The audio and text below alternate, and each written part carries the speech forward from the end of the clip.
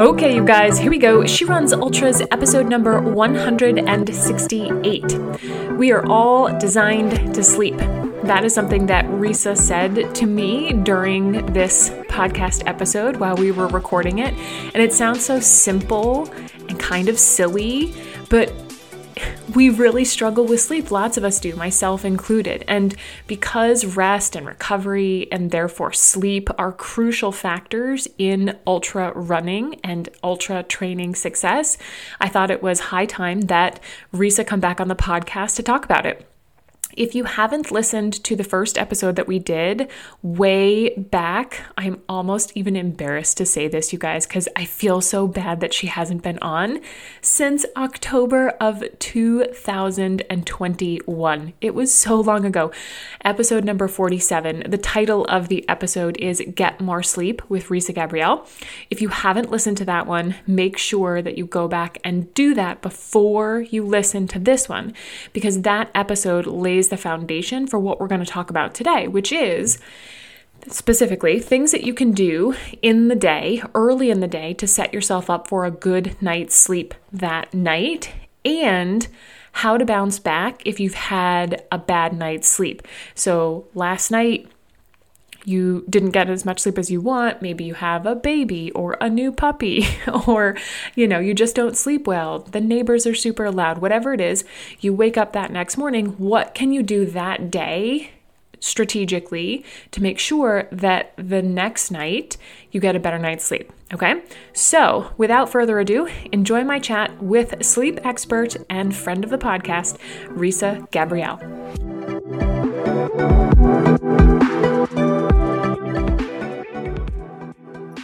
Great. No, it was such a pleasure to come talk to you guys before about all things sleep. So my name is Risa Gabrielle, and I am a sleep therapist. I got into this work from a really personal place in my life of having problems with my sleep for years and years. It kind of culminated in my 20s, and I was having sleep paralysis, which if anyone's had that at night, you know how scary it can be. It's a REM sleep disorder where your body is paralyzed as it's meant to in REM, but you can't move. And it's not a nightmare. It's, totally real. You can picture the room that you're in. So it feels particularly scary because of that. And with that, you get something called hypnagogic hallucinations, which hypnagogic just means the state between sleep and rest. And because you're in this kind of like altered state between sleep and rest, these things feel really real as well. And some people will picture their bed being on fire, someone sitting on their bed. You might have seen like this. There's a lot of old artwork that depicts this, like with a demon laying on someone's chest. I can't remember the name of the artist off the top of my head right now. Sorry to the art aficionados out there, but but there's these depictions of it. The thing that I would always see was someone standing next to my bed, and it was never a face I knew. It wasn't like it was a friend or a celebrity or any, face that I could recognize. It felt like I was seeing a complete stranger. So because of that, I would just always have this, especially as a woman, someone strange is in your room at night. I would just think, oh, I'm going to die. And it was terrifying. That's the only word that comes to mind when I hear you tell that story. And I've heard you tell it multiple times, and every single time I'm like, that would just, I would never want to sleep. I would just be completely terrified. I mean, like it would give me terrors during the day. I just can't. It's like, I can't even watch scary movies. Like, I just can't. Well, you hit on a really good point, Megan, because that feeling of like, I don't even want to sleep, that then leads to something called sleep procrastination. And that can come up for a variety of reasons. That could come up because you have, some kind of scary sleep disorder, or it might just come up because you have anxiety, or when you get in bed at night, your mind is racing and you can't switch off. So then you kind of delay sleep until you can just lay down and completely crash. But that's not actually ideal for our bodies. So because of that, I was procrastinating sleep, staying up way too late, and then having really restless sleep when I finally did go to sleep at night. And in the day, I was having something that the medical term is excessive daytime sleepiness, which basically just means falling asleep at my desk or inopportune times because I was so tired. And I went to various sleep labs and doctors in the US. I live in the UK now, but I am American. I'm originally, when this was going on, I was living in Florida. And I was just prescribed medications to treat my symptoms rather than being given guidance to get to the root of what was causing it.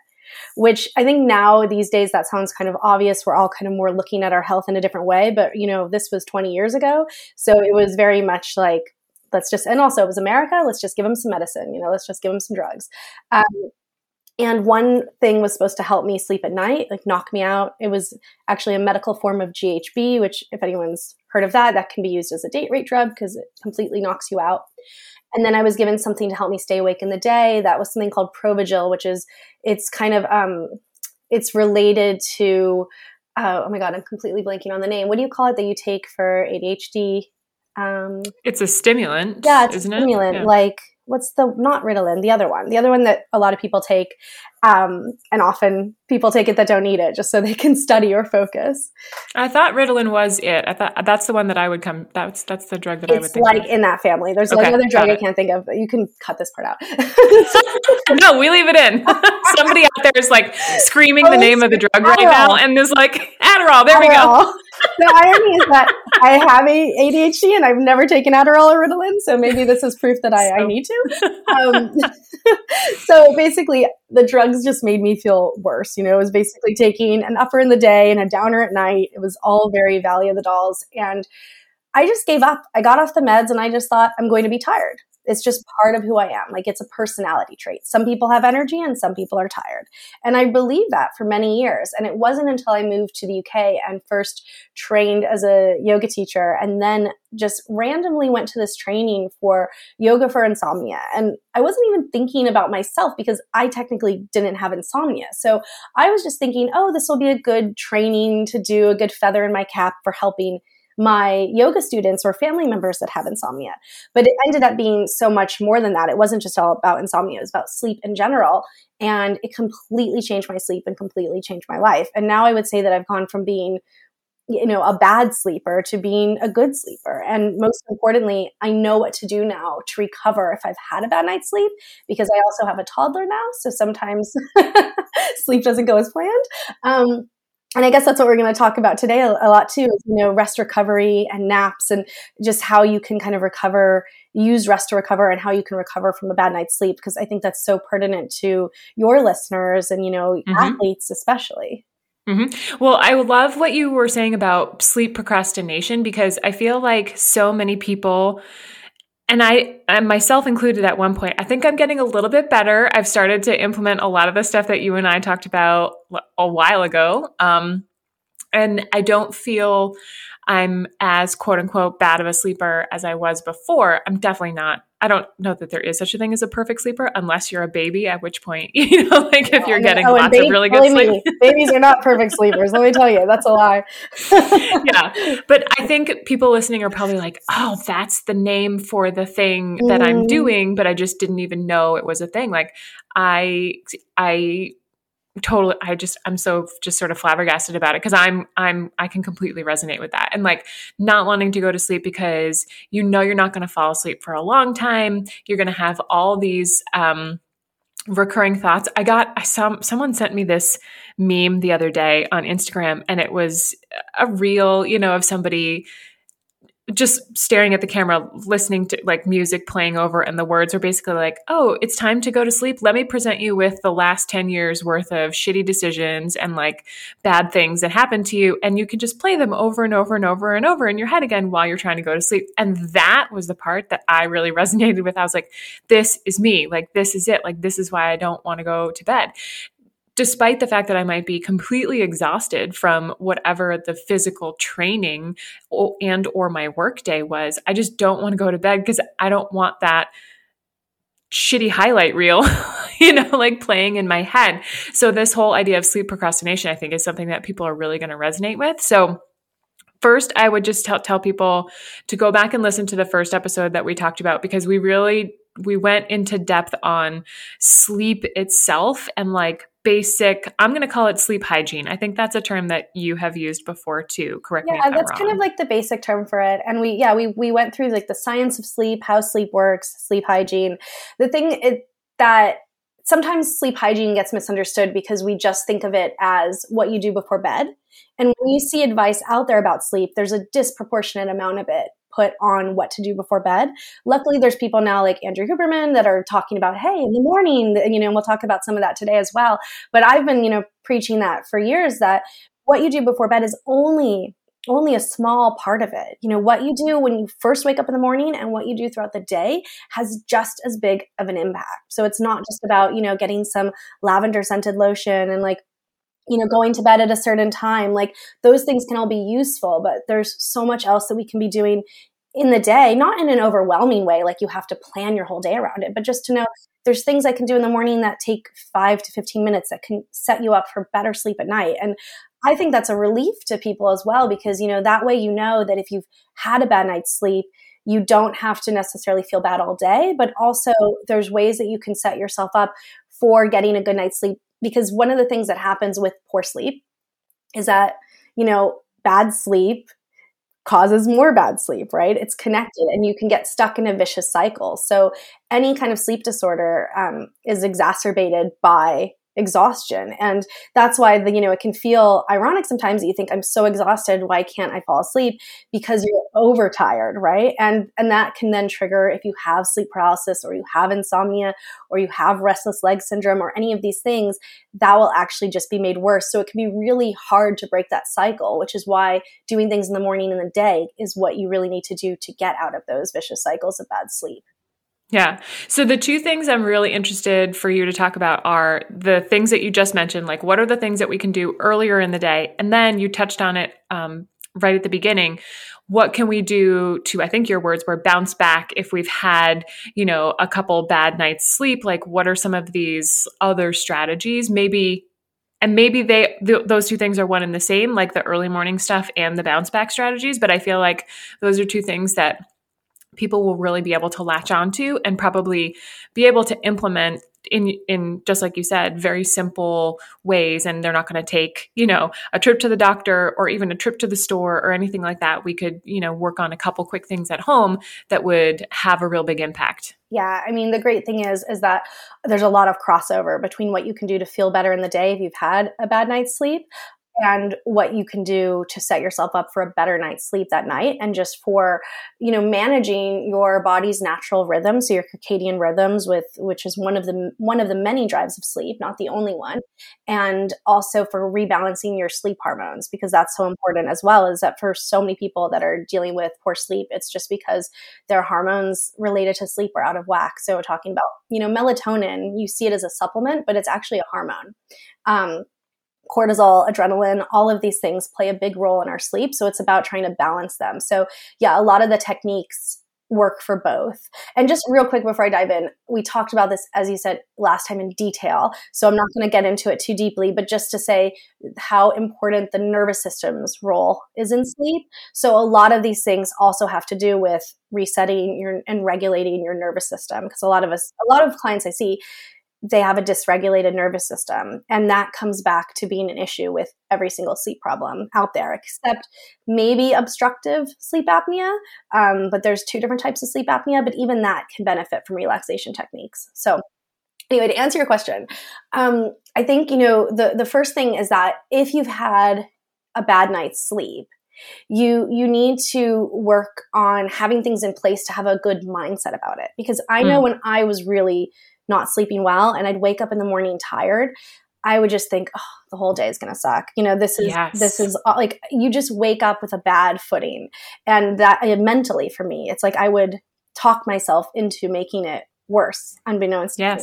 So I always say, self-talk is really important. If you've had a bad night's sleep, you can come up with some mantras or things you can tell yourself in the morning. I can go into more details on those if you want as well. But just having like some positive self-talk to just be like, okay, I've had a bad night's sleep, but that doesn't mean the whole day is going to be bad. Here's what I can do. And having even like a little list of things that that you can touch on. And this is what I, build for my clients, of course. And then also like simplifying your day as much as possible. So looking at your to-do list and what are some things that are going to require a lot of thinking that you don't necessarily have to do today. Can you go for some easy wins? And I'm sure that can apply to to exercise and to, what you teach as well in terms of like going for the bare minimum that's going to be the most important rather than trying to do too much. Like, yes. I don't want to speak to your coaching style, but no, yeah, no, totally. I completely agree. And on this point in particular, because I think that one of the things that I talk about a lot is the daily shakedown, which is, just like, and I know you have posted recently a lot of videos of you dancing in your kitchen for, lymphatic purposes. But like some sort of movement early in the day to help get your blood going and help you take your joints and your muscles through their greatest range of motion. And that being a way for you to do sort of, I call it like a systems check, like looking at your body, having a minute where you're not connected to a screen or a phone or a kid or your email or whatever, and going through and just checking in and saying, okay, how's everything head to toe? And I'm a big proponent of using that to help inform you on what you tackle that day in terms of your training. Because if your hip is super cranky and you can't get it to quote unquote let go, then it's probably not going to be a good idea for you to do a heavy squatting day or to run a bunch of hills, or, you have to make those sort of informed decisions about your training, and doing that system check and having a good mindset about, the status with which you show up to the day is super important. Yeah, like exactly that. And like you say, with the shakedown, it's like, it's a simple thing that you can do that you get so much from. And that's what I feel like with these sleep things as well. There's a lot of little things that we can do at home that take a matter of minutes that can completely set yourself up for not being so tired in the day and also having a better night's sleep. So you asked about like mornings, like what you can do in the morning. And these things are good, like whether you've had a bad night's sleep or not. These are just great things to do in the morning. These are things that you want to do in the morning to help sleep better at night. So the first thing is, I don't actually have these in a particular order, but one thing I'll say is hydrate. So when I wake up in the morning, the first thing I do is drink a pint of water, have it by my bed at night. And that is like one of the first things I do. Yeah, I'll go to the bathroom and I'll brush my teeth and put in my contacts. Maybe I'll do that first. Maybe I'll have the water first, but it's pretty soon after waking, because the brain is actually about 80% water, and we wake up so dehydrated. And if you want to be able to think clearly and focus and function in the day, it's so important to hydrate before you have any caffeine. So I'm not telling people not to have caffeine in the morning, but hydrate first, and hydrate a good amount. That's what I was just going to say. I know there are going to be people that are listening to this that are asking, does coffee count? If it's water-based, like, does coffee count as my hydration? No, it doesn't. No, water. There are like debates over, does coffee count, or is it just a diuretic, or da-da-da. Yeah. It's like the thing with coffee is you're getting to a whole other thing because it's a stimulant, of course. And one of the things about the way our body is designed in terms of sleep is our circadian rhythm gives us a boost of cortisol in the morning to help us wake up. So you might have heard of cortisol as the stress hormone, but it's not all bad. It's so important in the morning to help us wake up and start our day. So if you already have that cortisol in your system, even if you're tired, you may not feel it. It's there. And then you layer onto that with like some coffee or matcha or whatever, and you're basically just like overcharging that system, overstimulating that system, and it's going to actually make you feel worse. So, there's this whole idea of having your caffeine in the morning strategically rather than habitually. So, not just being that thing that you think you need to wake up, but having it when you're ready, once you've had water. Some people will say you should always have food before you have caffeine. Some people do a type of fasting where they'll maybe they do like a bulletproof coffee and they have, caffeine without. I'm not a nutritionist to debate that, but I will say hydration at least first. And then the other thing we want to do in the morning is limit our phone use. So don't reach for your phone first thing. So I tell people that if they're going to do anything to help their sleep is to not use your phone as your alarm clock and not have it right by your bed. And this, of course, will help at night because you're not looking at your phone last thing before you go to bed at night. Like you should have at least 30 minutes before bed where you're not looking at your phone. But same thing goes for the morning. When you look at your phone first thing in the morning, the inputs that you're getting from the outside world are going to affect your hormones. So maybe you read a stressful work email and then all of a sudden your cortisol's spiked more than it should be.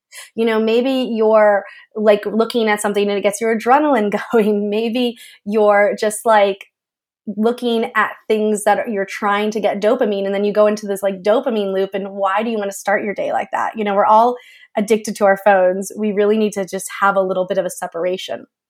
So I say to people, like, at least the first 15 minutes in the morning. If you can do longer, that would be great. I try to do like 30 minutes. But at least those first 15 minutes where you're not looking at your phone, where you're not having other people's ideas and thoughts be the first thing that you encounter in the day. Because you're cutting yourself off from so much possibility to be connected to yourself, and also to maybe have ideas that come up and things that kind of come in that early morning time. So yeah, definitely not having the phone right by your bed.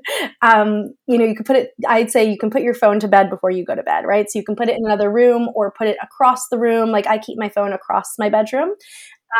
And don't look at it, and I put it away before I go to bed, and then it's like, it's over there. So doing that will be really, really beneficial as well. And the other reason is that when you look at your phone in the morning, yeah, you get blue light, but that is never going to help you wake up as much as actually having natural light. So the other thing you want to do is get outside and get natural light. Now, I know in the winter that can be harder. Maybe then you'll need to use a seasonal affective disorder lamp or one of those alarm clocks that lights up. There's other ways to kind of compensate for that. But, right now it's summer and we're having nice light in the northern hemisphere. So it's like, get out and enjoy it. Even on an overcast day, it's really important to get outside and view natural light. So if it's a really bright sunny day, then you can just be outside for maybe 5 minutes. I mean, go out in your pajamas, go out with your glass of water, with your coffee, do your exercise, go for a run, whatever the first things are you do in the morning, try to do them outside. Even if you just are, you could do your shakedown outside, couldn't you? Right? Mm-hmm. Yes, you could. Many mornings I go out onto my deck and do it. Amazing. So it's like, even just that, like get outside. Don't feel like you have to go put on your Lycra and like look a certain way. Just like go roll out in your pajamas, as you mentioned, me dancing around in the kitchen in my pajamas. And then if it's a like slightly overcast day or partly cloudy day, you might need maybe 15 minutes outside. If it's a gray day, even a gray day, getting natural light within the first few hours of waking will have a huge positive impact. You might just need to be out for more like 30 minutes. Mm-hmm. But it's really useful for A, setting your circadian rhythms, and B, boosting your melatonin levels, which melatonin is one of the major drives of sleep. And a lot of people have a lack of melatonin, and it's so much better to be able to make it yourself rather than go out and take the supplement. So I had a quick thought as you were talking about the melatonin levels, and I know that so many of us are vitamin D deficient.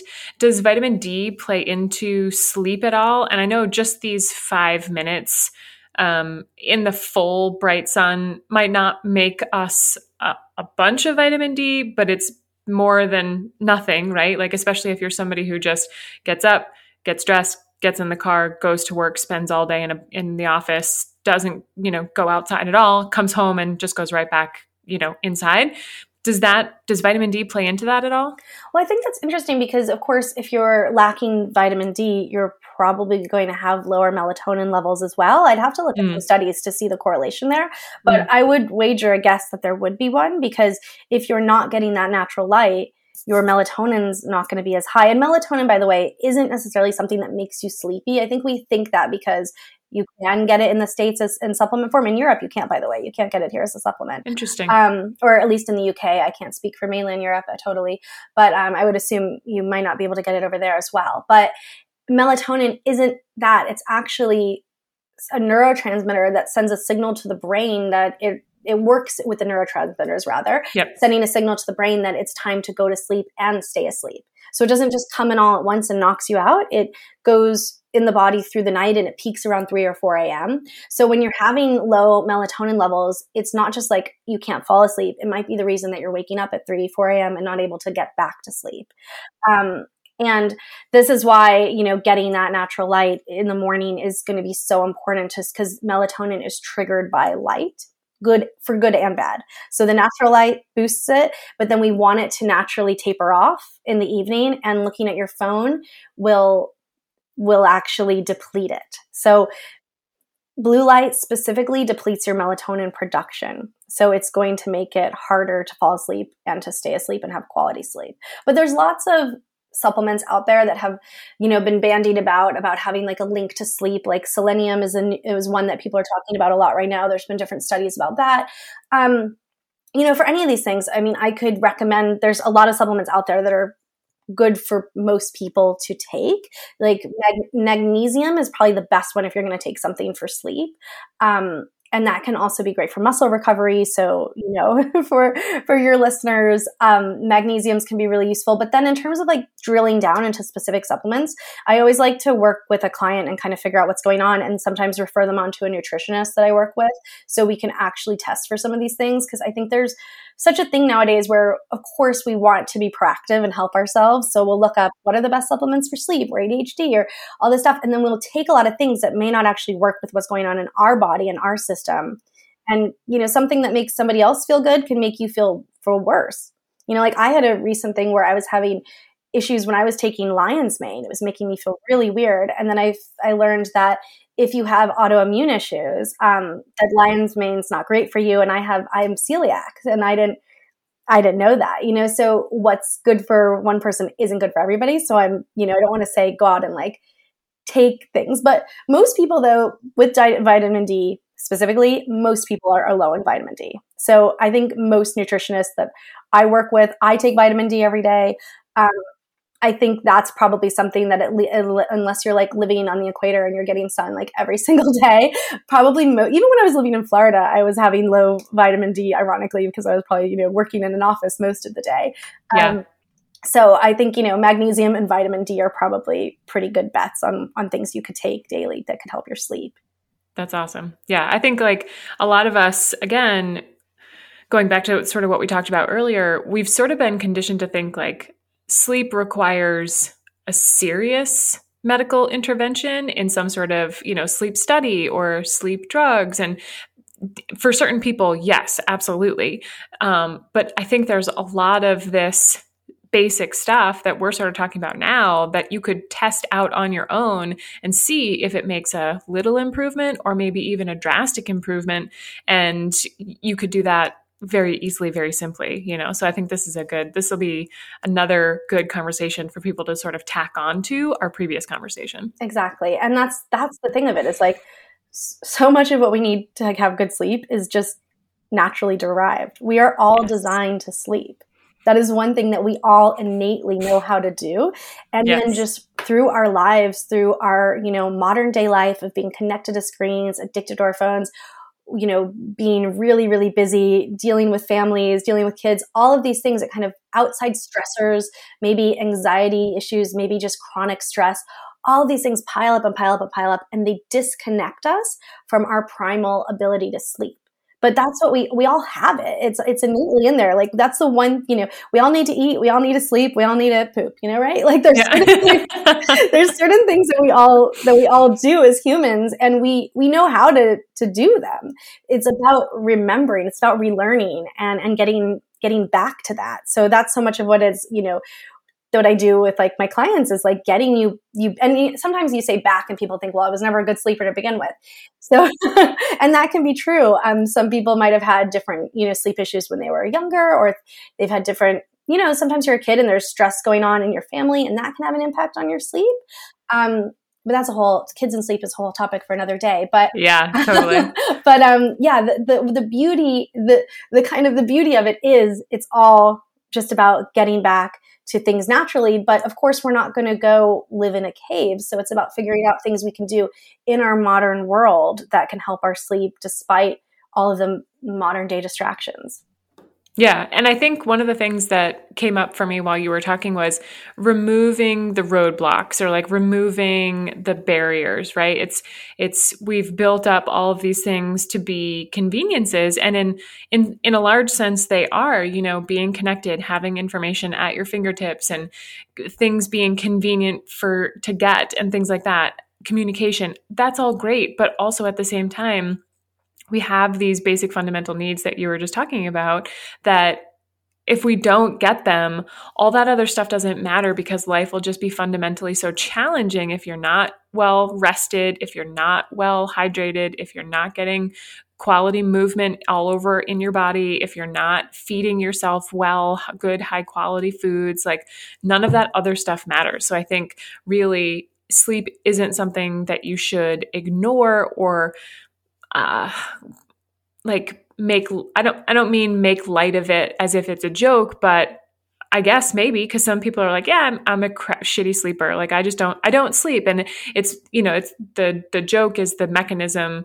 through which they deal with it. But really that's a problem. Like we really need to do that. We really need to deal with it. And if you're training for something, that sleep is super important because that's the actual time that you're going to be making the gains when your body recovers and you actually get the benefit of the work that you just did. So yeah, I know you've said that so well, and it's so important, not to deprioritize sleep. Like it needs to be a priority. And, often there's that idea of, oh, I'll sleep when I'm dead, or okay, I can like not sleep right now and I'll just watch Succession instead. Or, we do these trade-offs and you're like, what is actually important? And because I'm a night owl and because and I have ADHD, it could be very easy for me to stay up till all hours for no good reason. And I literally have an alarm on my phone. I have 2 alarms at night. One is just say, TV off, stand up, go to bed. That's at 10 o'clock. But because I'm known to override my alarms, I have another one that goes off 10 minutes later that says, no, really, go to bed. Nothing you're doing right now is more important than sleep and feeling rested. Love it. Oh my God, I love that. That might sound ridiculous, but it's so helpful. And no, I agree. We have to parent ourselves. We have to, but not in a negative way, like, oh, telling yourself off, but like we need to give ourselves that support and that care, as a kind parent would, and I just think that is, so if you're someone who you sleep procrastinate or you're a night owl or you stay up too late, you can feel free to steal that technique, put in whatever words, work for you. It might change over time. I used to say, how do you want to feel in the morning? That's what the alarm used to say. But then I felt like that was shaming me a bit. So I'm like, no, I'm just cutting to the chase.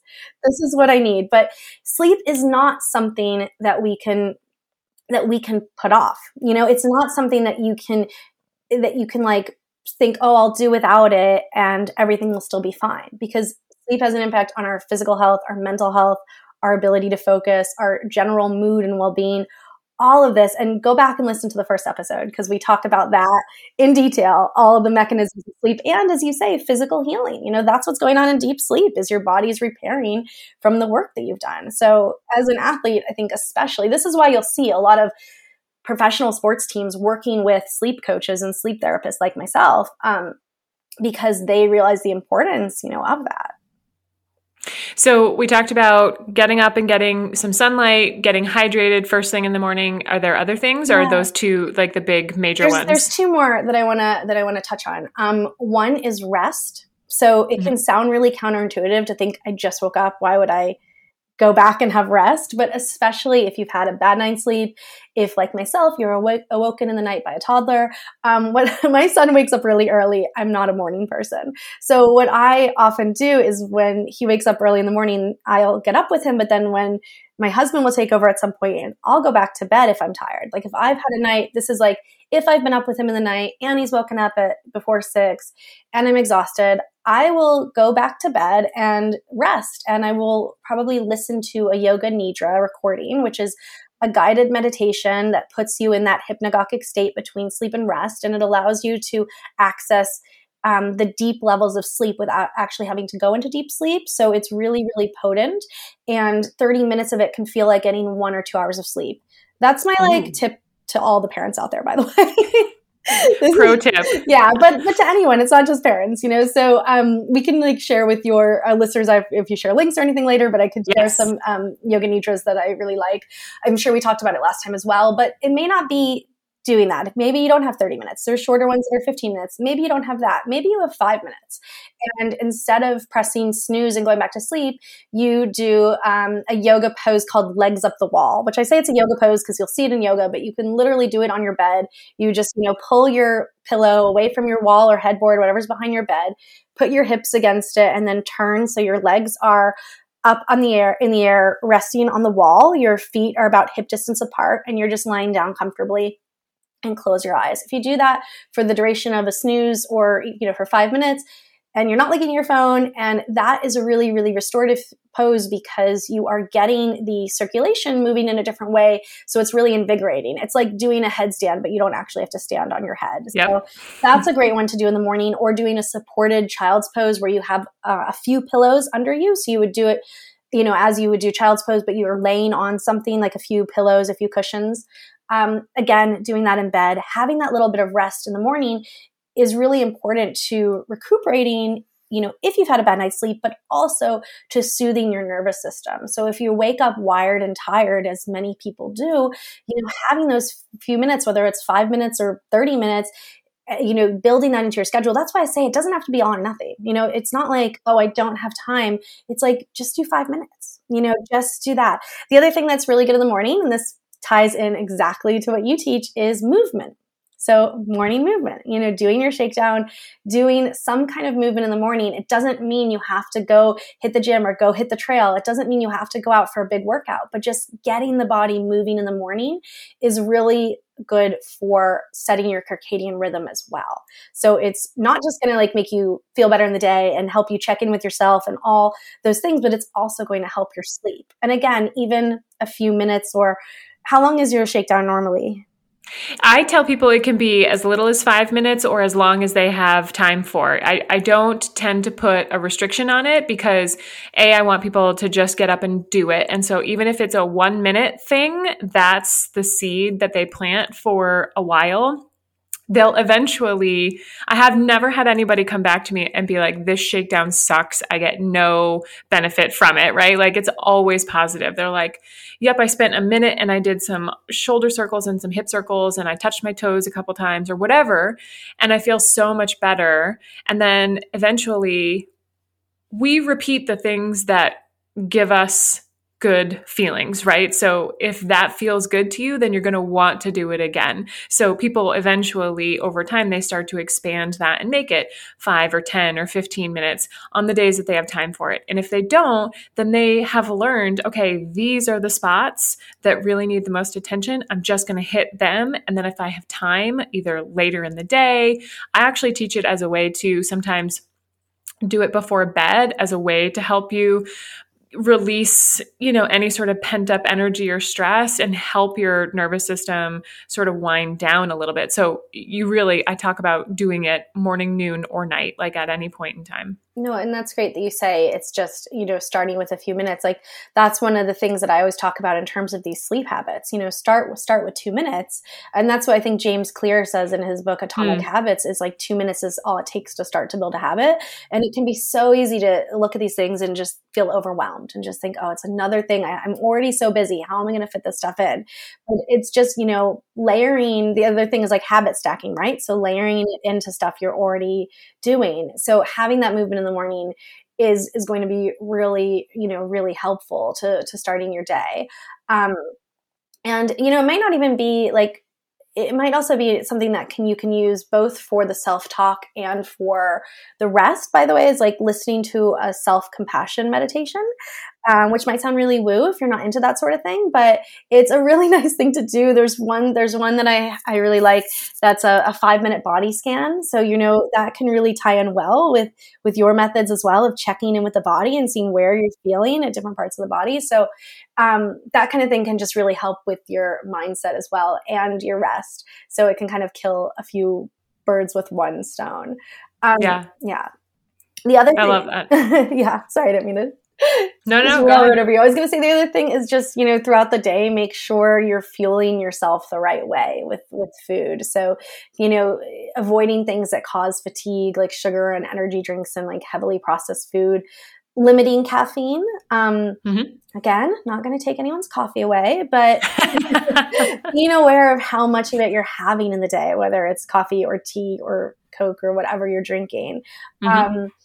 Hopefully you're not training and also drinking tons of overly processed things like Coke, but I don't know. But that. Well, I think this is one of the tricky things with training too, especially for ultras, because there's sort of this dichotomy about what we eat in our everyday lives and trying to make it as high quality as possible. And then the tricky part is sometimes when we're doing, and this is really, mostly in a race context, but sometimes on longer runs or races, we'll actually pull out some of that high processed stuff, like, white bread, peanut butter and jelly sandwiches. And it's mostly because it's a quick and very effective delivery method for the thing that we need, which is the carbs or the protein, right? And so I think this is sort of a whole separate topic, but I think we all innately know that what we should be eating in terms of high quality foods.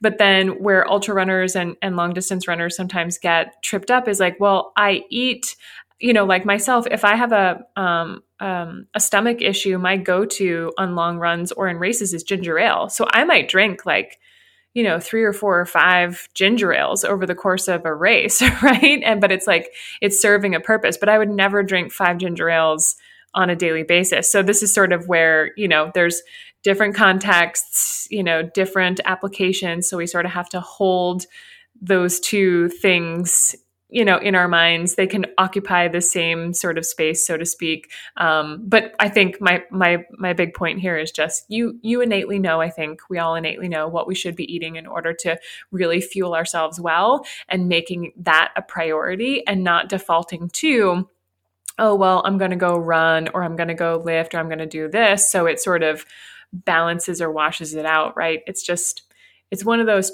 tricky sort of gray areas when it comes to running sometimes. Totally. I mean, and that's life in general, isn't it? Yeah. It's like we have to be able to flow between things. And, a couple points I want to make based on what you said is like, first of all, sleep is not about perfection. So it's not like every day you have to eat perfect, and every day, you can't have a late night. You can't go out drinking with your friends. Like, it's not to say you have to live some like, chaste monk life in order to sleep well. That's not the case.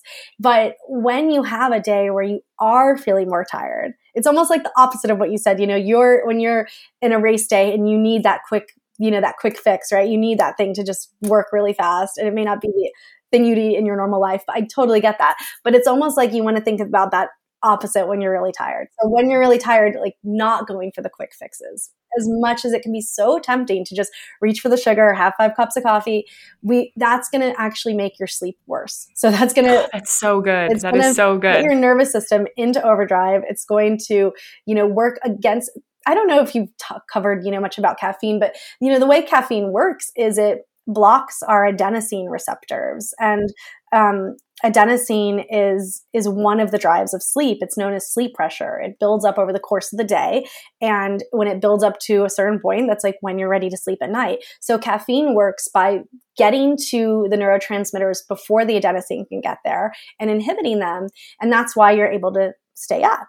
But, so if you're having too much caffeine in the day, you're not going to be able to sleep well at night. You're blocking that body's process. And adenosine is like the only way that you can actually relieve it is to go to bed at night. It's such an important part of the process, and you want it to be functioning well. So this is why I'm saying, like, limiting your caffeine, even if you're tired. I was working with someone recently this is the thing. It's like, you can know all this stuff, but then still be getting into bad habits, Yes. It's not just about the intellectual knowing of it. And I was working with a woman recently who, she's a hypnotherapist and she's a massage therapist. So she understands the brain and the body. And she was having at least 5 to 6 cups of tea. I'll say tea because, we're in the UK. So I think it was tea per day. And she was like, her cortisol levels were out of whack. And she had worked with a nutritionist who had told her, your cortisol levels are way too high. And like, she knew this, but she was in such a vicious cycle with being tired that she couldn't disengage from it. And it's like, that's one of the reasons we were working together, is kind of to help her let go of it mentally.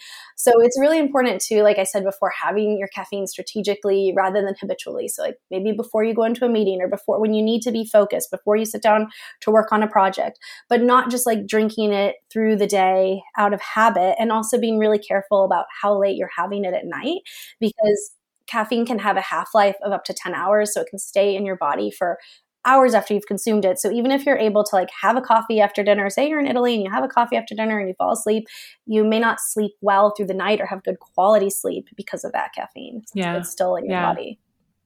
My brain is still just like on fire about what you said in terms of like, it's the reverse for when you have a bad night's sleep. Like, don't reach for the quick fix, which is what we've sort of as like a culture been trained to do, right? Like, have a problem, here's the quick fix. And what you're saying is, no, do the opposite. Like, go for the water, go for the, salad, not that you said that, but, go for the thing that is less processed, go for the thing that you don't necessarily think is going to solve the problem like right now. And I think and this sort of ties back into what I talk about too. It's like this, even though this is we'll just use the word problem right now in the short term, the fix isn't going to happen right now. It's going to happen by you doing the good things. Again, I'm just using good, bad, problem, just to denote the differentiation between these things. Do the good things now and stack them up, like compound them over time. And then eventually your sleep issues will be diminished or maybe even go away altogether. The same thing is true of nutrition and training and like the things that you're doing right now. Yes, they're important right now, but you're going to get the payoff down the line. And that's what's really the more important thing. Exactly. It's about laying the groundwork because, it's taken your body this long to get out of whack. And it's just about, retrain. Talking about training, it's like you're retraining the body. You're retraining yourself how to sleep. And it doesn't mean it has to be super hard or painful, but it definitely does take a mindset shift and it's hard. I get it. When you're tired, it's hard. When you're tired, it's hard to think, I'm instead of this like donut, I'm going to eat some smoked salmon. It's harder to get, but it's something that the more that you do it, the more that you remind yourself, the more that it becomes second nature. So, I had a night a few weeks ago where my son wasn't feeling well in the night and we were up a lot. And the next morning I was so tired and I really, just wanted to make like a PB&J and just have like an easy morning. And I was like, no, I'm going to have the eggs and the salmon and the spinach, having the protein and having foods with high vitamins and minerals like nuts, like spinach, like eggs, avocado, kale, all of those things, chia seeds, those are good sources of energy that are going to help you on those tired days. So trying to make it as easy as possible too. It's like if you don't have the energy to whip up some big, breakfast, what are some easy things you can go for? Can you have, can you just like hard boil some eggs or do you know what I mean? Can you just go for something simple that's still going to give you that when you go out for lunch that day, or if you're working and you're having lunch, can you have, maybe the salad with the chicken, but like a good source of protein, not going for the sugar and the highly processed foods.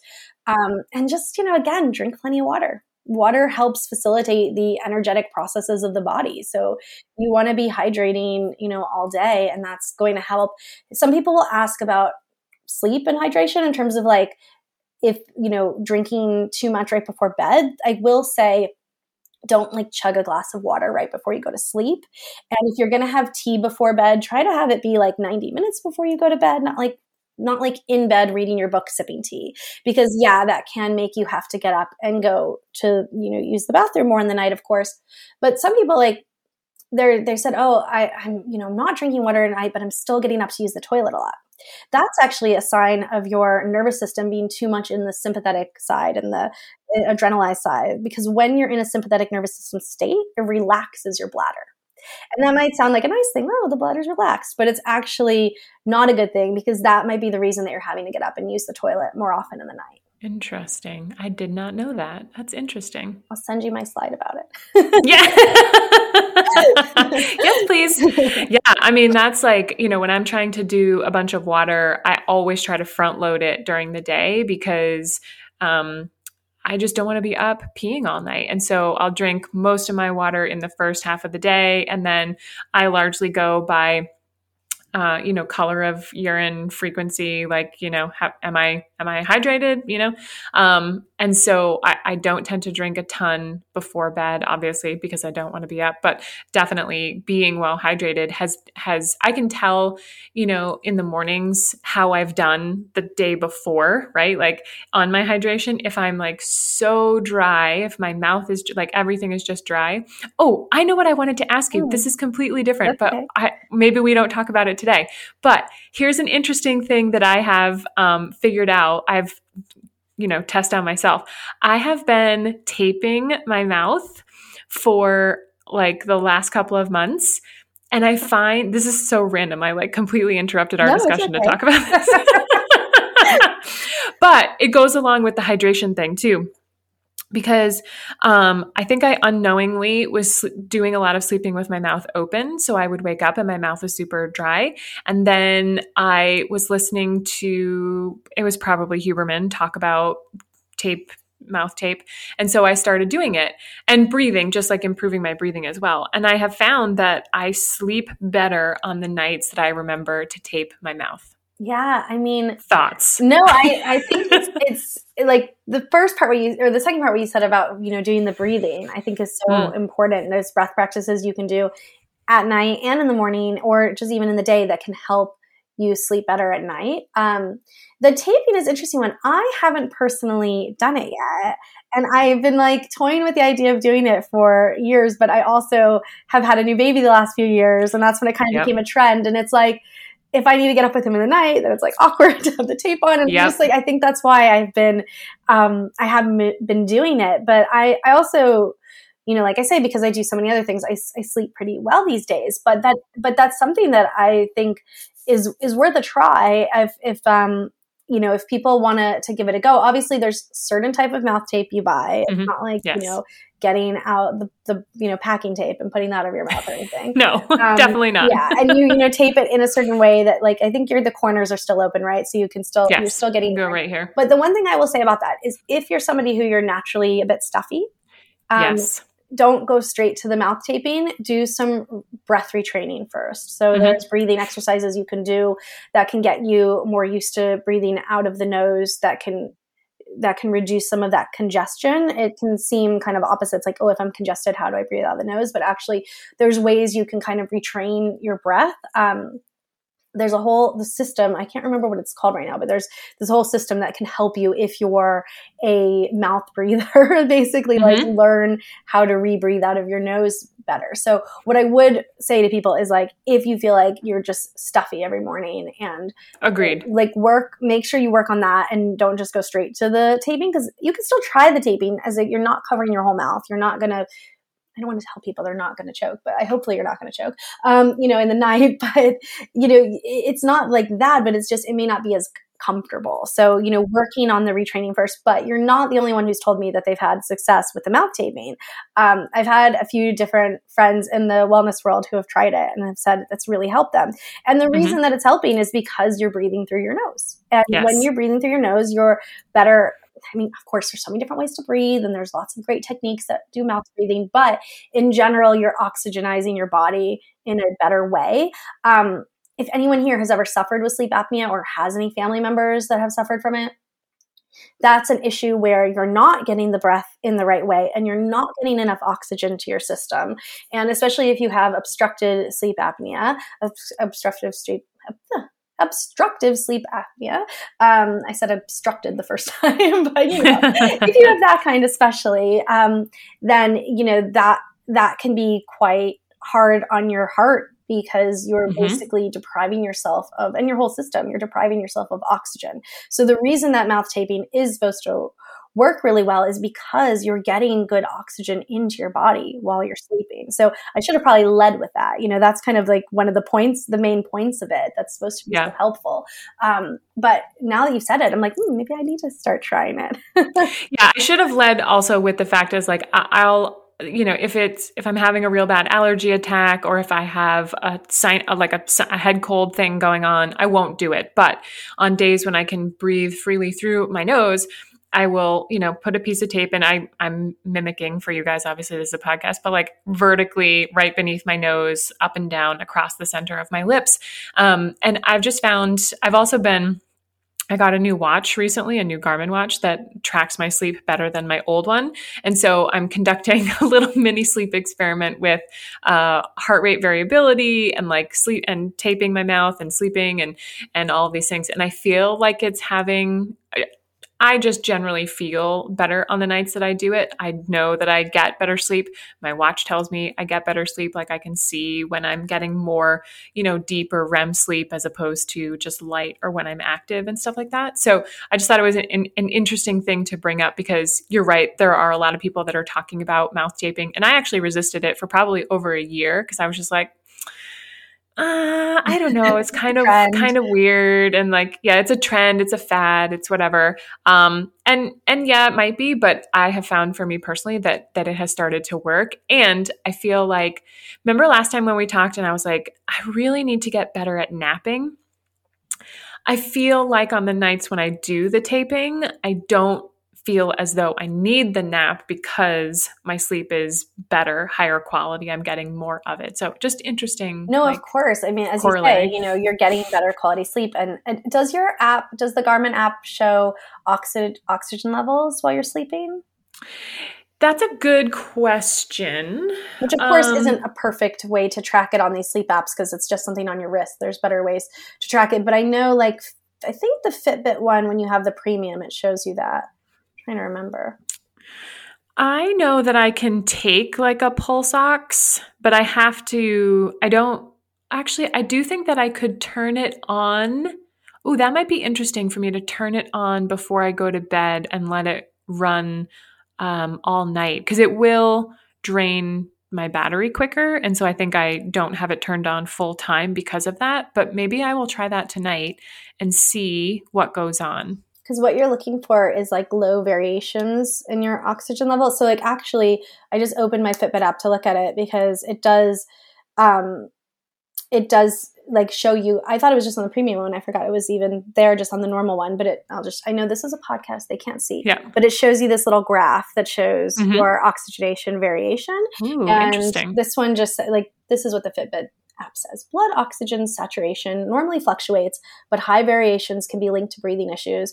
Estimated oxygen variation approximates the change in your blood oxygen saturation. So it's just like mine are quite like I'm not having high fluctuations. So that might be something interesting to look at too. Like if you're already having pretty low fluctuations or if you're having higher ones, if you have a Fitbit or a Garmin or something that's tracking them just out of curiosity to kind of see how that's already working for you. But for instance, if you did have sleep apnea, the variations would be like really big. Yeah, really big. Interesting. I'm going to have to dig into this because I know I can do that, but I don't have it turned on full time. So I'm going to have to conduct another experiment and report back. We can talk about the next time. We can talk about the pros and cons of tracking sleep and tracking fitness because that's a whole other topic. Yes. Oh, we should definitely put that on your calendar. Yeah. We should definitely talk about that. So are those all the high points of the things in the day that you wanted to talk about? I know I totally hijacked the conversation and took us to a completely other place. Fine. Remember, I have ADHD. That's what my brain does all the time anyway. No, those are like the main things for morning. And then we got into a little bit of daytime with nutrition. But the one other thing I want to touch on about daytime, and then we can talk about some bedtime stuff. But the other thing is like, because you mentioned napping. So that made me think of that as well, is having some daytime rest is really important every day, whether you've had a bad night's sleep or not. But this is one of those things where it can really vary how much time you give to it based on your schedule or based on how tired you are. So it's really important to rest in the afternoon for at least a few minutes. And this again goes back to that 2-minute rule, not being all or nothing. Like you could literally just set an alarm on your, did you see I'm big on setting the alarms on my phone? Yeah. You could just set an alarm on your phone, put it in your calendar to have a little bit of rest. And if you only have 2 minutes, just, don't look at your screens, close your eyes, check in with the body. There's, I do a body scan that you can do in 2 minutes. I could share that with your listeners as well. that there's little things you could do, in 2 minutes. If you have longer, 5 or 10 minutes, maybe you listen to a guided meditation. Maybe you do legs up the wall, especially if you're working from home and that's easy to do. Maybe you go for a quick walk outside where you don't have your phone on, or leave your phone at home or have it on airplane mode and go out and like allow your mind to be bored, that's a different type of rest that we need. And then if you have longer, if you have 10 to 30 minutes, maybe you do yoga nidra. Maybe you just lay down for a bit, not looking at your phone. Scrolling your phone is not resting. It's not resting. I know it like counterfeits for rest these days, but it's not. But actually having some proper rest in the day, which not everyone has the luxury of having that in their workday. And I completely get that. That's why I'm saying start with 2 minutes. 2 minutes, even 2 minutes is probably more than most people are doing now. And that is a really good thing to do because of a few things. It's going to help restore your nervous system. So you'll hopefully feel better throughout the day, especially if you're really tired. It's going to give you that little reset. Now, when you're like really tired and busy and stressed and you think, I don't possibly have time to stop. Like I can't. Yep. That's ironically when we need it the most. And when you actually take that time and stop for 2 minutes, 5 minutes, 10 minutes, whatever you then have to accomplish later in the day is going to feel so much easier. Because I know when I'm tired, it's like a task that normally takes 30 minutes to do can just stretch on for hours. Yes. And, you think, oh, I'm so busy. I have to focus. I have to get this done. And then it's like, actually, if you were to just stop for a few minutes and go back to it fresh, it'll flow so much better. And that's especially true, when you're tired. So that's one thing about the actual, speaking to productivity. But then in terms of speaking to your sleep and setting yourself up for better sleep that night, when you have that little bit of rest in the day, even starting with a few minutes, you're starting to retrain your nervous system. So this is how you're going to get your nervous system back into regulation. It's little small things, like I said, you're not going to go off and live in a cave. You're not going to take 3-hour naps. Well, don't take 3-hour naps anyways. Those are too long. That's too long of a nap. But we can talk more about naps, like how to have the right amount of nap. We can talk about that next if you want. But even having that little bit of rest in the day is sending a message to your nervous system that it's okay to stop. Because going all the way back to the beginning when we were talking about sleep procrastination and that avoiding, not wanting to go to bed and remember all the things that happened that went wrong in our day or 20 years ago or whatever comes up in your head. This is the thing that so many of us have that come up at nighttime, have that come up when we get in bed because we've been going nonstop all day. And the first time we've stopped is when our head hits the pillow at night. Yes. And then we wonder why we can't switch off.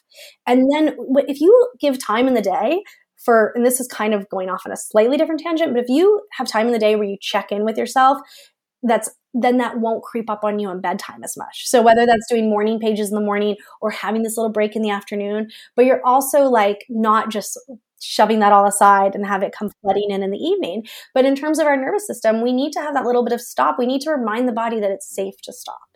Mm-hmm. And that was my problem. And it still, to some extent, is I'm up, I'm a morning person. I go, I need a list. I need a goal. I'm on. It's sort of like I try to just go and get as much. It's a sprint for me to get, the first half of the day is my good time. So I try to get as much done, as much thinking, as much brain power stuff I need to do in the first half of the day. And then the second half of the day, more challenging for me. I don't do my big thinking tasks then. But going back to what you said before, even if you work a job and you don't have the luxury of doing legs up the wall because you work from home, I'll tell you what I used to do. You might find this funny. I used to just go into the bathroom and we had locker rooms on a separate level in our office attached to our gym. And I would just go into the shower stall locker room, close the door, and I would listen to a meditation and stay there for 5 minutes. And then I would go back upstairs and I think people were like, why were you in the bathroom for so long? But it just was my daily, stress valve relief. And I love that analogy that you just used about how we need to blow off steam in this way in order for us to be able to lay down at night and be able to put our heads on the pillow and actually rest versus needing the first half hour, 2 hours, whatever it is, to vent steam, to blow off everything that's happened, and then go to bed. Because that was my problem. Mm-hmm. No, exactly. I don't think that's silly. I think that's a great idea, and that's clever. And you touched on a few things there. One being our concern about what other people think. Yeah. And that is not, if you're feeling that way, oh, I can't rest at work because people are going to look at me funny. You're not alone there. Unfortunately, it's like baked into our system as a society in a few different ways. Like, first of all, it's like we put productivity on a pedestal. And if we don't seem to be doing something, then we must be lazy. We must be incompetent. We must be whatever negative thing your gremlin puts in your head, right? So we take that all on, right? And that's a societal thing, and especially in the US where, yes. People are, we have our puritanical roots, and you work yourself to death and you don't get any holiday time or vacation time. Sorry. I've become too, Britishized now, but, like there's especially that there, but even here when I work with a lot of, companies, I do a lot of corporate well-being talks, and it comes from like a top-down thing. So if you're a manager listening to this, it's like, get your team on board with having like a 2-minute break every day, or if you're somebody that can be a change maker in your office, suggesting that. But even if you go in an office that's like a startup and they're trying to be cool and they have the nap pods and they have the meditation space, still a lot of people don't use them because they're still worried about how they're going to be perceived. So just being aware of that, just becoming aware of that you talked about earlier about roadblocks, like getting these roadblocks out of the way, like that's a roadblock, that's an issue that we have to deal with. And if you don't feel comfortable sitting and closing your eyes in the office for 5 minutes, then going to the bathroom and going in a stall, like there's nothing wrong with that. If you don't have an outdoor space you can sit and go, like that's fine. Deal with it how you want. But I do think the more people show up and say, hey, I'm going to do this because it's going to help me feel better, and I'm going to close my eyes for a minute, or I'm going to do this like self acupressure, like massage thing on your hands or your neck or something to help yourself relax. And the more that we kind of normalize it, the more we can have an effect on, hopefully positively, on others as well. But I totally get that challenge there. With that is a big thing with daytime rest. And also, it's not just if you're in the office. We internalize this so much to the extent that it can be really, the hardest part about resting is usually just like getting yourself to go do it. Yeah, sometimes you lay down and your mind's racing, and then that might feel difficult, and you have to, bring yourself back to whatever you're listening to, or bring yourself back to your breath. Yeah, that happens, right? But usually it's like, can you even get yourself to do it? And I'm guilty of this as well. Even when this is literally like what I teach and preach, like I will have days where I'm really busy, where I'm like, will almost like falter for a minute and be like, I have to remind myself, no, it's okay to go rest. Like you have to pump yourself up. You have to talk yourself into it. And like you said before about the shakedown, how, the more you do it, the more you realize it's going to make you feel good. Rest is a practice that takes practice. So it's that same kind of thing. The more you do it, the more you see, A, it's not that hard to do. B, you're not totally screwing up your schedule. Like you can afford to do it. And then C, like you get the benefit of it. You see how helpful it is to helping you have that reset, to helping you start to sleep better at night. And you're going to, you want to do it. But just to say, if the idea of resting feels challenging, you're not alone. It's something that we have to reprogram ourselves to be able to do. I love that. I was just pulling out my pen to write down rest is a practice that takes practice, because I think that's so good. You should make a quote card. You can quote me on it. Maybe. It's so funny. We actually have one listener in particular, Sarah, she knows who she is. She makes me all these little quote cards like from things that I say. I guarantee you she's going to hear this Sarah, and then make a quote card. I love that. That's really cute. I love that she does that. That's awesome. Yeah. Awesome. Do you want me to tell you like a little bit about some boundaries around naps, or like if people are curious about napping? Okay. Yes. Let's talk about naps. Like I think the kicker with naps is I do agree that the boundaries is where it's at. 'Cause it's like, okay, I'm sold on the idea that I should try and take a nap. Maybe I identified the time of day that I'm capable of doing it and like where I'm going to do it. But yeah, giving me some parameters around like, you know, how to do it and how long and that stuff, I think that would be super helpful. Yeah, and what I should have said earlier in terms of time of day for getting daytime rest, it's like usually around lunchtime to a few hours later. So, you know, maybe like 1 to 3 p.m., like maybe it's noon, maybe it's 4, but not getting too close to bedtime in terms of napping. Yeah. But, you know, we in sleep therapy, my teacher used to call it the 2 p.m. slump, like that time of day where you naturally crave rest. And I think we talked about this in detail as well when we did the talk before. But it's like there's a reason that you at that time of day after lunch, you know, feel like you want to reach for that caffeine or that sugar or want to go take that nap. It's because the body is actually designed to require daytime rest. And Matthew Walker in his book, Why We Sleep, talks about this in detail as well. But it's actually something we need. This is why traditionally over the world, like there, you know, so people take siestas and you have these times, you know, built into the day, which we've lost in our Western world and our way of working so much. But in terms of nap, boundaries is everything. So again, you know what you said, like, oh, I should be taking a nap. Like just to say, maybe you don't need a nap that day. Maybe that day is just the day you rest for 2 minutes. Maybe that day you listen to a 5-minute meditation. You know, it's not that it has to be a nap, but if you like a nap and if you could use a nap, here's what you can do. So first of all, we want to have some limit on how long the nap lasts. So ideally not more than 45 minutes. So kind of like the 20 to 45 minute is kind of the sweet spot there. What happens is if you go too far past that, you start getting into deeper cycles of sleep. Have you ever had a nap where you kind of like wake up and you're like, what time is it? What day is it? Where am I? Yes. That stupor, right? You know, because maybe you've started going into too deep of a sleep cycle. So that's one thing. The second thing is doing it at the right time of day. So not having the nap too late in the day. Like I'm a big fan of, you know, restorative yoga and all these things, but I'm kind of like, and obviously I've been talking about yoga nidra and all these things that are great, but I actually wouldn't do a lot of them, some of the poses like right before bed, because it's almost like too restful that it could upset your sleep, but that's a whole other thing. But you know, just knowing that you're kind of getting this at the right time of day when you need it. And when we're talking about boundaries, you know, set an alarm. Like don't just go to bed and not have any plan of when you're going to wake up. And if you think it's going to take you 5 or 10 minutes to drop off, like build that into the alarm. But often if you set an alarm for like 45 minutes, then you know, okay, well maybe I'll sleep for 20. You know, you don't have to feel like you have to sleep that whole chunk. But the ultimate thing around napping that I'd recommend, and I keep using the word yoga nidra. Yoga nidra just means yogic sleep. It's that's all it is. It's a guided meditation that puts you in that state. I love taking a yoga nidra nap. So by that I mean I go to bed and I listen to a yoga nidra meditation.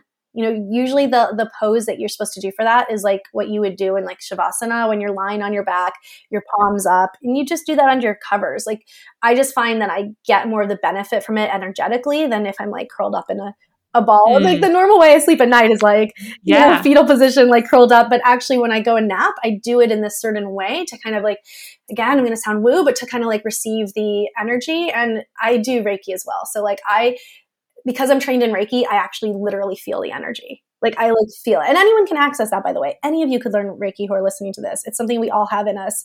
We're made of energy, right? I hope I haven't just lost everybody with that. No. Like, all right. Had you opened with that, I think we would have lost people, but like we're an hour in now. We're well over an hour in. So I think people are fully bought in. Yeah, she's been talking about enough science. It's okay. but I think like on some level, like if the people that are here, the people that are listening to this, they're not the average Joe Schmoes off the street. They are in tune with their bodies at some level. They are runners. They understand this. And even if they're at the beginning stages of that, they still are, I think, more aware than the average just, you know, Joe Schmo on the street. And so I think even if you think that you may have lost somebody, they understand that at a very fundamental level. And I agree with you. Like, it's funny because I never really gave any thought to the position that I sleep in during my naps, but this also makes sense to me too. Maybe because I sleep on my side, sort of curled up in the fetal position when I actually sleep. But when I nap, I think it would be an interesting experiment for me to do the same thing that you're doing, like sleep in that sort of shavasana pose and create some separation. Because I think one of the things that happens for me is that I get worried, even though that I always have an alarm set, that I'm going to oversleep it.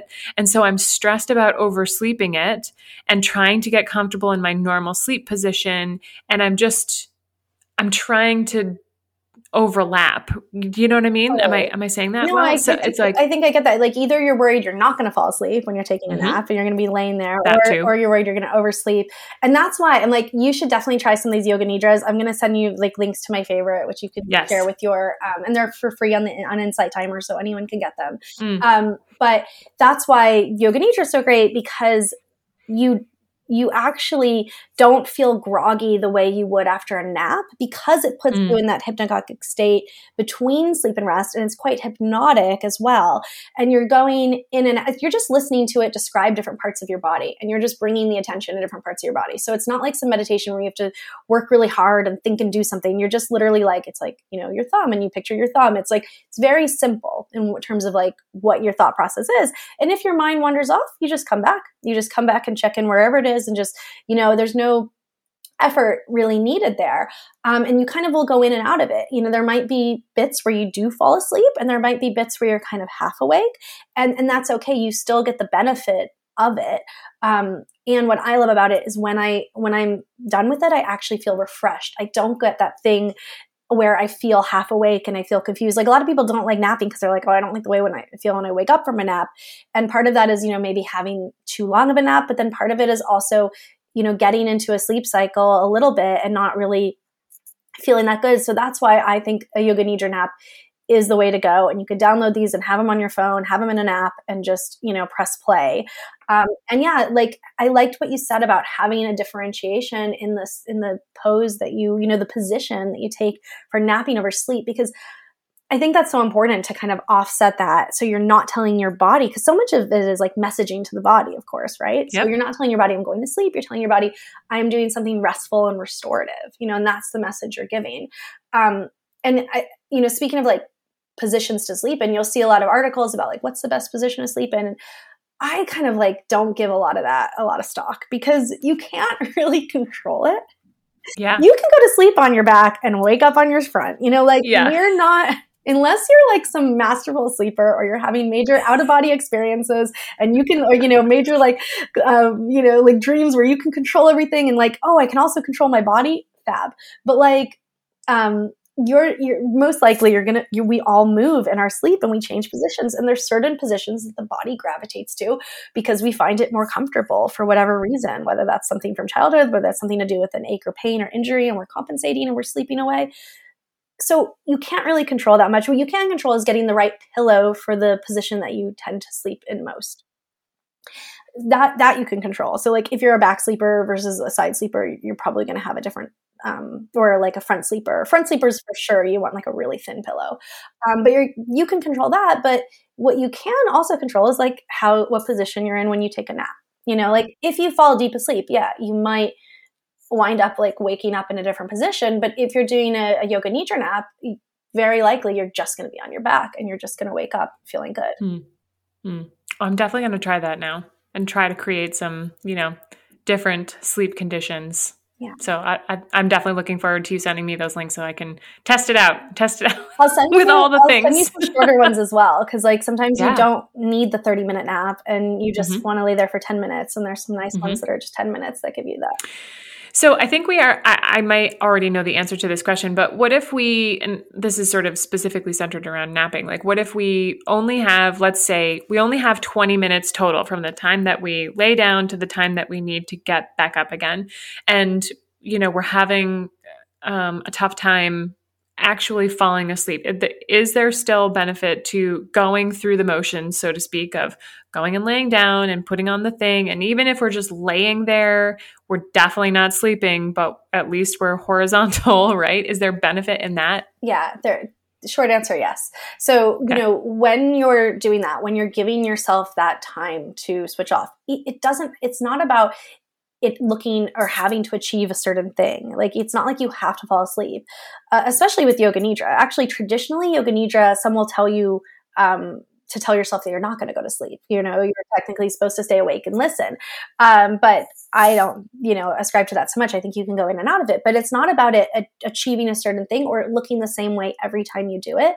The mere act of telling yourself, I'm going to give myself this break to switch off, you're already doing something great. And then if you go and you just lay there and you're resting and you're not on your phone, just need to say that in case, then you can still be triggering the relaxation response. So of all the amazing things sleep does, the one thing it doesn't do is actually trigger the relaxation response in the body.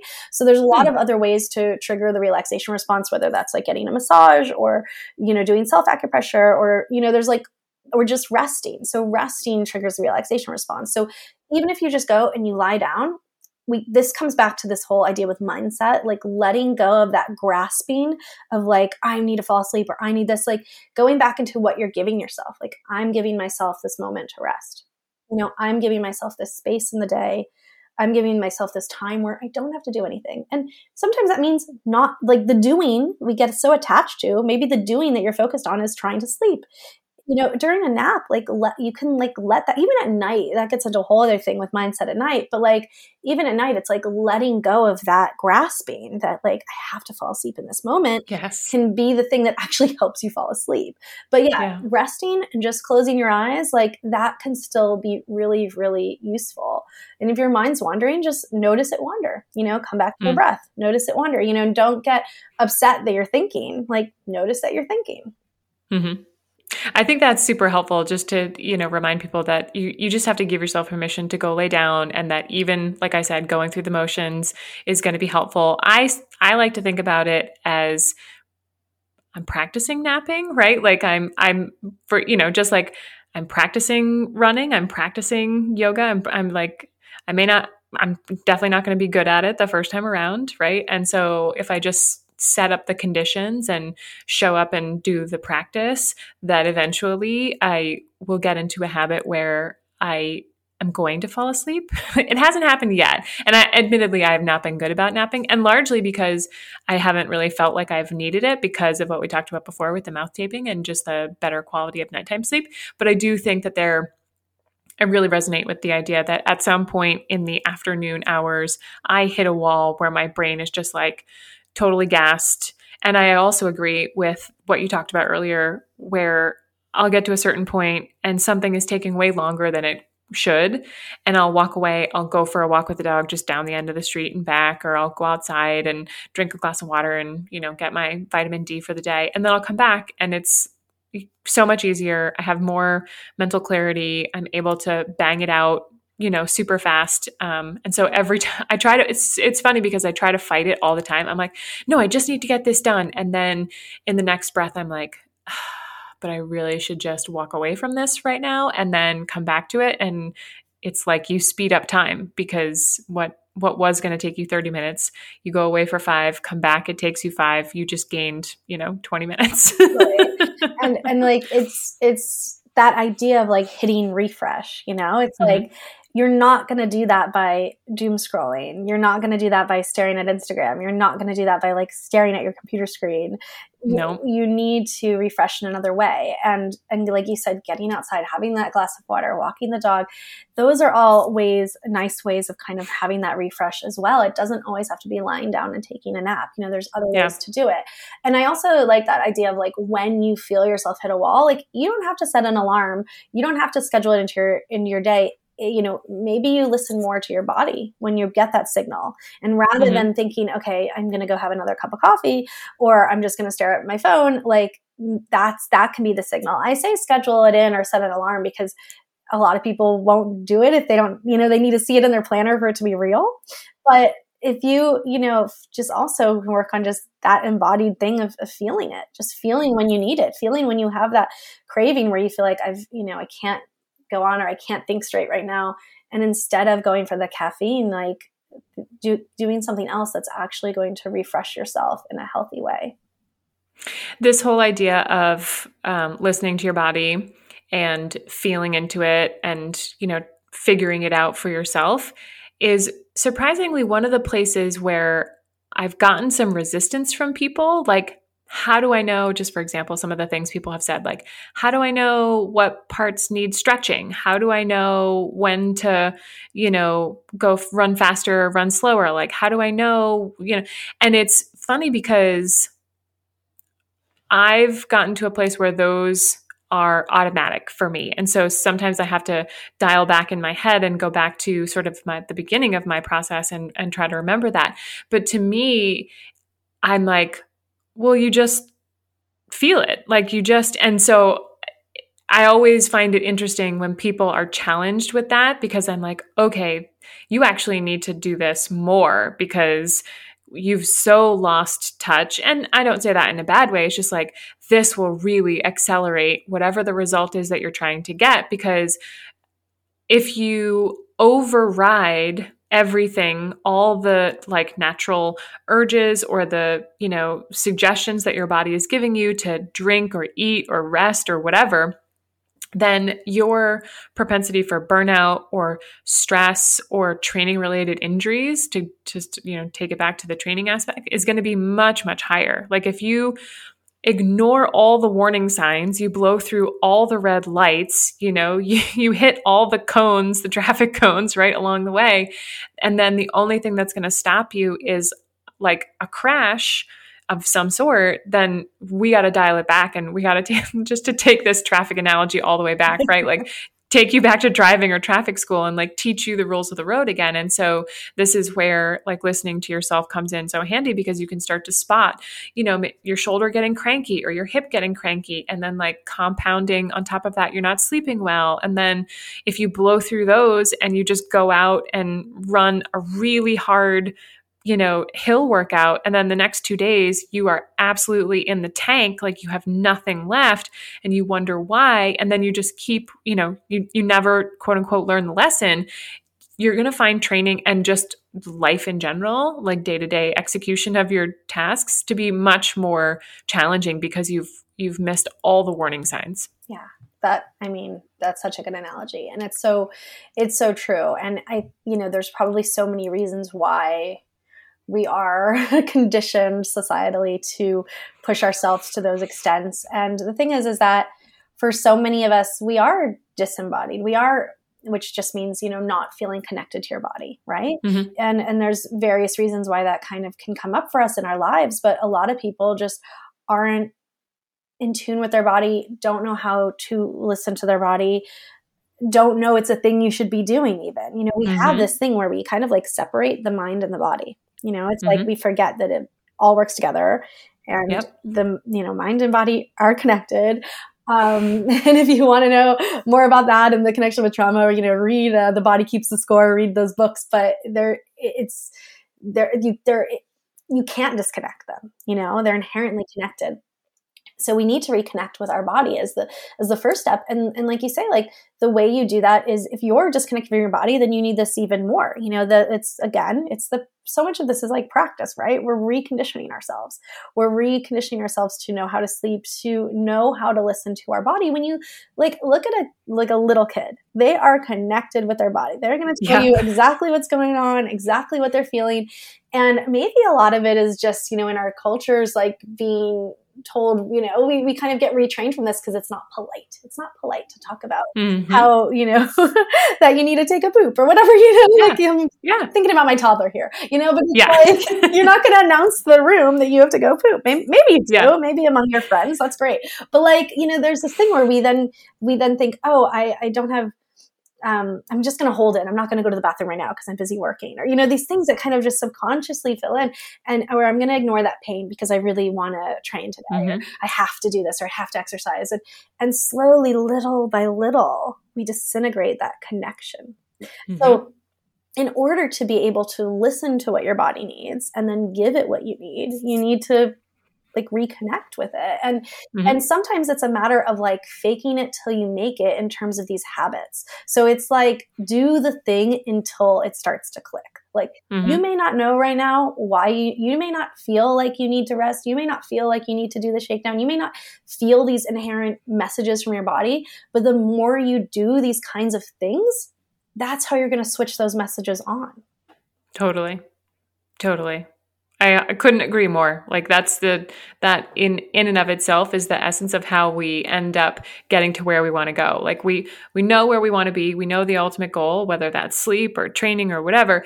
And in some way, shape, or form, you know that you have to go on that path to get there. And the first step is to just do the most basic thing, even if you feel like, I don't know, maybe it will work, maybe it won't. But what I tell people all the time is, you don't have to know how to, train for whatever the race is. You just need to have the goal and then start, and then the next step will become apparent to you. And I have found that to be personally true for basically any task that I take on. Like just set the goal, just be willing to start, and then be open to the process and be like, okay, test this thing out first and foremost, give it ample time. If that doesn't work, then, along the way while you're testing, something else will come into your view and you'll be like, oh, maybe that's the thing. And then you try that. And then you get this, curvy line. It's never a straight line from where you are to where you want to go. There's always, if you zoom in on it, there's always these twists and turns, and it's going to involve testing and trying and practicing a bunch of stuff. And then eventually you'll come up with the recipe, right? That's going to get you to where you want to go. But you have to just be open to the process and open to reestablishing that connection in order for it to happen. Yeah. And that's what's going to make it second nature. If this stuff doesn't feel second nature Yes. now, like I said, I was a really bad sleeper. Like none of this stuff was second nature. A decade ago, none of this stuff was second nature. So it's not just because you're not feeling it now doesn't mean it's not possible. And it's like, I like what you say about, testing it out, because this is an analogy I often use with my sleep therapy clients, is like you're putting on a white coat and you're kind of experimenting, and you're like, I'm going to like, I can give you a list of 10 different things you can do in the morning, but you need to see which ones resonate with you. And it's not about doing all 10 every morning either. Some morning you just do 2 of them and you feel great. Some morning you need more support. So, that goes for the rest recovery idea as well. It's like trying these different things out. There's certain like kind of non-negotiables we talked about, like hydrating and trying to get light and trying to get away from your phone. But, maybe you're not going to have a rest practice every morning. Maybe you don't need it every morning. Like there's things that are interchangeable.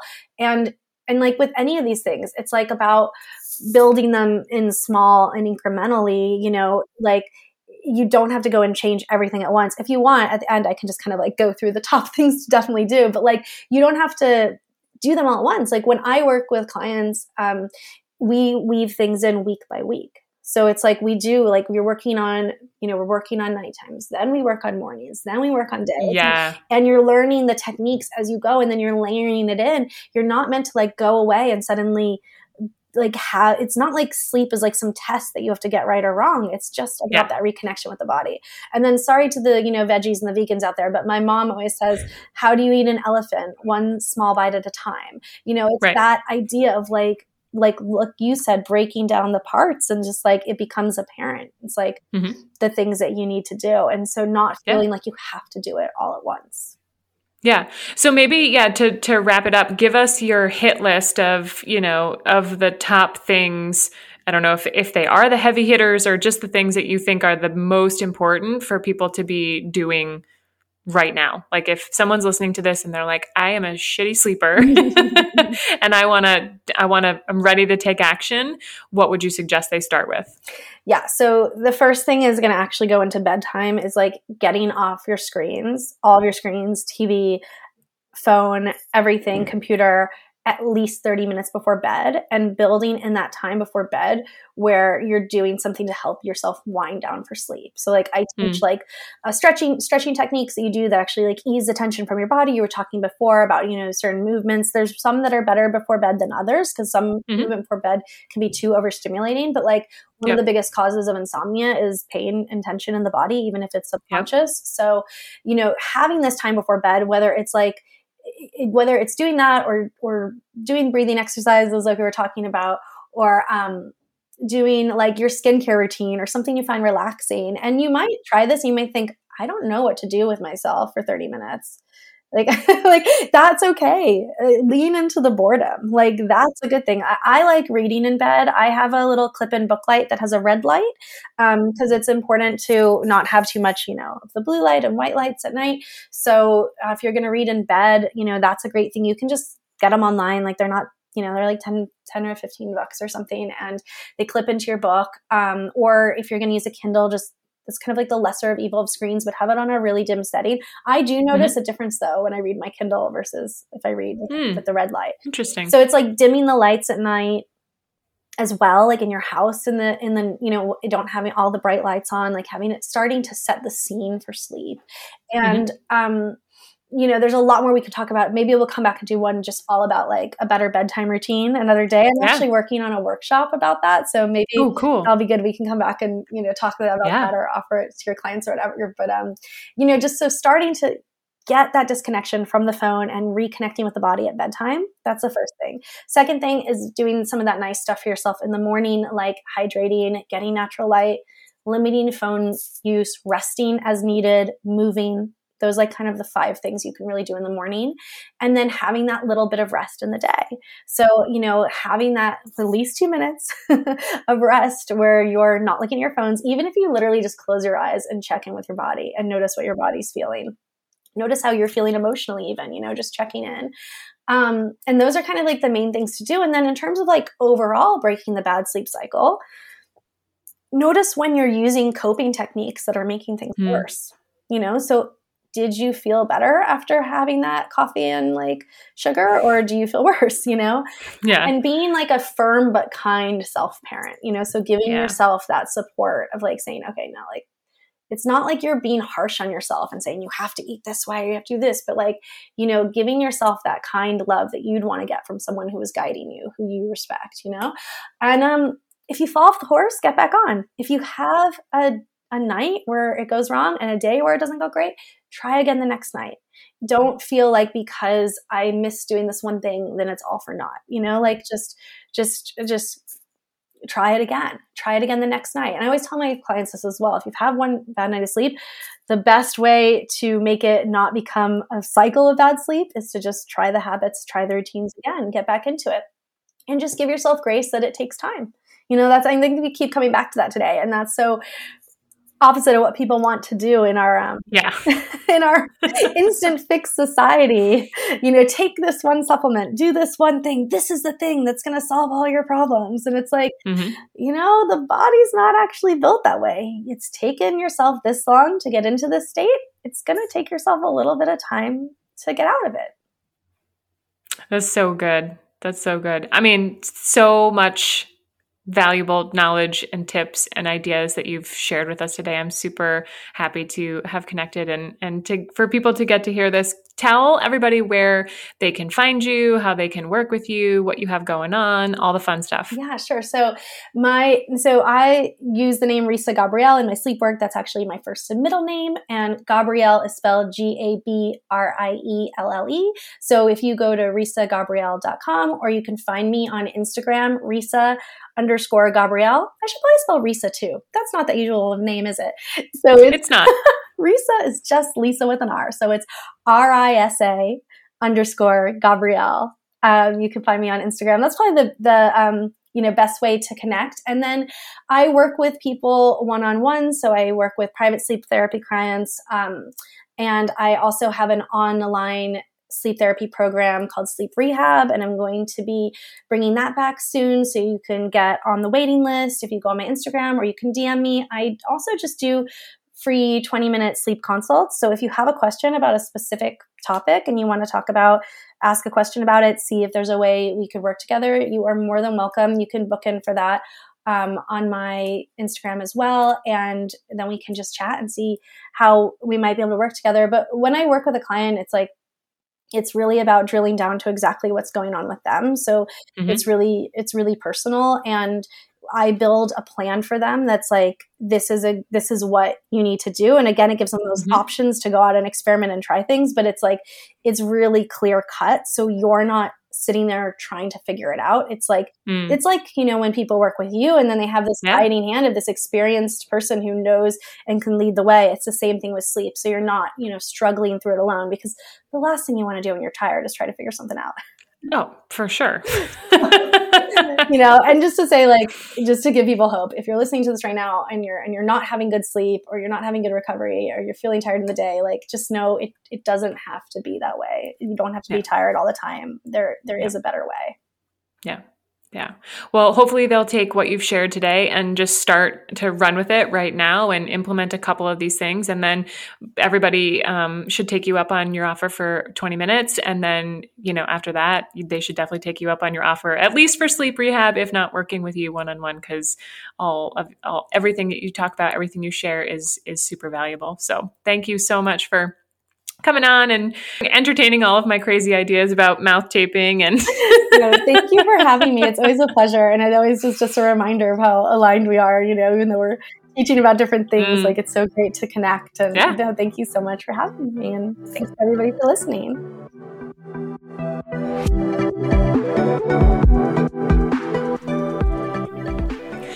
Well, hopefully you guys enjoyed that episode. I don't know about you, but I have a whole sheet of notes that I took while we were chatting. Basically, all of the things that I need to recommit to doing, or new things that I'm going to start practicing. So if you don't already, make sure you follow Risa on social media. And if you wanted to try some of the Yoga Nidra practices that she mentioned, I've included all those links in the show notes below this episode, okay? If you're in my private Facebook group, Run Your First 50K, I'm going to drop those links over there too, just so that you can't miss them. You won't have an excuse for A, not listening to this episode, B, not following Risa, and C, not taking her advice and doing all the things that she talks about, okay? Because she knows her shit, you guys. So especially if you struggle with sleep, follow her, do what she says. I promise your sleep will improve, all right? And if you're not already a member of that Facebook group, make sure you come and join, you guys. It's free and it's for women that want to run their first ultra. Just go to Facebook, search Run Your First 50K. You'll find it under groups. Hit request to join, answer the questions, and you're in, okay? So make sure you do that. We have just about 500 women in there now, and it's one of my favorite places to hang out and spend time. Now, some of you might remember that I've been talking about a new project, a new membership community that I've been building, and I'm super pumped to tell you that it's going to go live on Monday, June 12th. And the way that I'm going to do this is I'm actually going to roll it out to my alumni first. So those are the people that I have worked with in the past, either one-on-one or in groups. So if that's you and you're listening to this, go check your inbox, because I sent the link yesterday for you to join. So if you don't see it for some reason, hit me back immediately. Send me an email so I can get you the link. And then what's going to happen after that is I'm going to let them go in there for 2 weeks and see if they can break it. Because I know that, when you build things like this, that there's going to be something that doesn't work right. And so these are my trusted friends, my alumni, the people that I've worked with in the past, and I know they get me. And so I'm going to let them have at it first. And then it's going to be open to everybody else on Monday, June 26th. So at the end of the month. All right. So if you're wondering what the difference is between the Facebook group and the membership, I'm going to give you a quick breakdown of the two. So the Facebook group is essentially meant as a jumping off point. I wanted to create a place where women like me who were interested in ultras and trails and going farther, faster, and stronger could aggregate, could hang out together, okay? So that's what that group is all about. We've got women in there that that joined with no ultra experience that have now gone on to complete one or more 50Ks, 50 milers, and even 100 milers. And it's not like I kick you out after you've completed your first 50K, because the group is called Run Your First 50K. I think there's a lot of value to having people with a lot of experience and knowledge and wisdom in there. So it's like what's the word I want? It's like I'm hesitant to use the word sorority, but that's I mean sorority in the best kind of way, right? Like a group of women who get together, who are committed to a similar cause, who are excited about the same thing, right? So it's like this amazing group. Just ask anybody who's in there. Trying to come up with a good name for it, a good descriptor for it, but really you should just ask the women that are already in there, and quite frankly, you should just join yourself and see. So that's the Facebook group. The membership community, which by the way is actually called She Runs Ultras, is going to be the next level of that. Okay, so we're not just going to open it up specifically to people who want to run their first 50K. It's going to be the next level for everyone across the board. And in that membership, we're going to do a lot of amazing stuff. We're going to do weekly coaching calls. You're going to get access to the training plans, the mobility videos, live mobility and strength classes, master classes from experts like Risa, many of the experts that you've heard on the podcast that are going to come in and share their tips, their tricks, their wealth of knowledge with you, and specifically coach you on it. So it's the next level. It's not just, hey, here's a bunch of information, go do with it what you will. It's like, hey, here's this information. Now let's dig in together and get you where you need to go in order to accomplish your goals, right? So lots of interaction with me, lots of interaction with those experts. And I have so many plans for this thing, you guys. It's crazy. So this is just the beginning. So it's going to keep expanding. It's going to keep growing over time. So just a word to the wise. If you are at all interested in this, I would for sure get in on the ground level, because as it continues to grow, as I continue to populate the library with resources and pull in other experts and eventually other coaches, it's going to get more expensive. All right. So those of you guys that join in the beginning are going to get the benefit of the initial launch price. Okay. So more on this to come. Keep your eyes peeled for some updates, and maybe I'll do a specific podcast episode about this. But if you're an alumni, go check your inbox. And if we have not worked together, the first thing you should do is get into the Run Your First 50K Facebook group, because there may or may not be a special something that's going to happen for those people.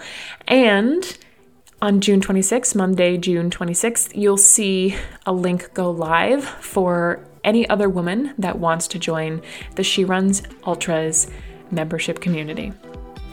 That's all for this episode, you guys. Enjoy this beat, and I'll see you all soon.